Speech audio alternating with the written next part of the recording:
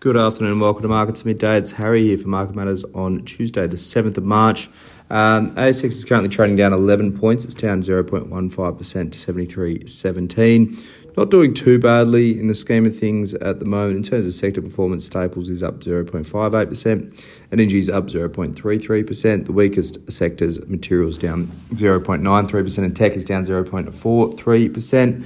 In terms of hotter stocks today, InvoCare IVC is up 35.75%. We'll talk about that in a second. Sayona SYA is up 6.38%, and Aurora ORA and Nanosonics NAN are both up 3.15%. The weakest stocks currently as we pass into the afternoon, Megaport MP1 is down 12.37%. Another one we'll talk about in a moment. BrainChip BRN is down 7.14%. And Imugene IMU down 5.36%. BrainChip's been on a bit of a wild ride this week. Big swings and roundabouts there. We've had a bit of data land this morning. January retail sales. The final number for that one up 1.9%. That was in line with their previous print, so no surprises there. We've also had import and export data. Imports were up 5%. Exports up 1.4% in January. Not a great deal of a move on the ASX on the back of those prints, though.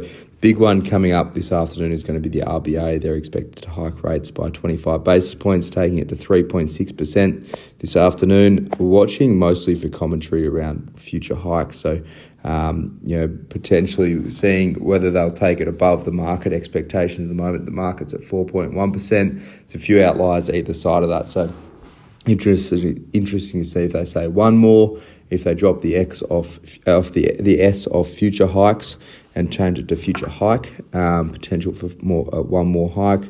They're interested to see how hawkish they still are, given there's been a bit of a mixed bag of data lately as well. It'd be interesting to see if the RBA is going to sit back and reflect and see if these interest rate hikes are taking effect.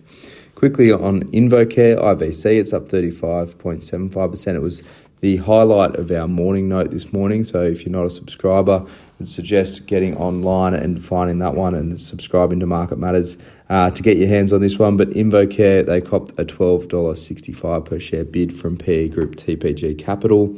The company also took a 17.8% stake at that price this morning, so they were shopping around for a stake in InvoCare. These guys are a funeral home operator. Last night they were looking to get at least 10%. They ended up getting getting offers for 17.8%. They took it all and then followed it up with a bid for the rest of the company at that price. It's an interesting one for TPG Capital. That funeral home operator missed expectations by 17% at the recent FY22 result. Pretty substantial miss for InvoCare. Stock's been very weak on the back of that one. Just weakness in terms of the numbers of deaths out there has sort of weighed on that one, plus higher costs. A bit of a squeeze across the board on InvoCare, but TPG sees some value in those assets. Quickly on Megaport next, MP1, it's down 12.37%. The CEO has resigned today. Global search underway for his replacement. It's been a very tumultuous time, particularly at the end of Vincent English's tenure at Megaport, former market darling.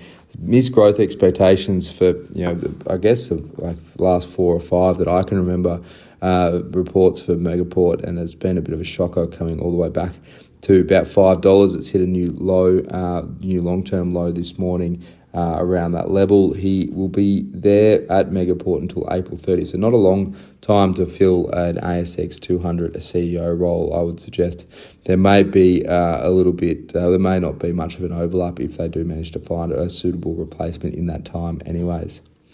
Having a look at Asian markets now, Japan's Nikkei is up 0.3%. US futures are marginally higher at the moment, not much to note there. The US tonight, they'll have the Fed Chair Jerome Powell talking. So once again, more talk on interest rates. See how hawkish or dovish Jerome Powell is this time. Remember last time round, he started to talk about disinflation. Very big time to be talking about disinflation, considering inflation is running over 5-6% in most parts of the world and the US as well in particular. But it'll be interesting to see what he's got to say tonight, and will probably be the mover of markets, I would suggest, for the US overnight and probably our market tomorrow. But for now, that's all for markets at midday for your Tuesday. As always, enjoy the rest of your day and look out for the Market Matters reports.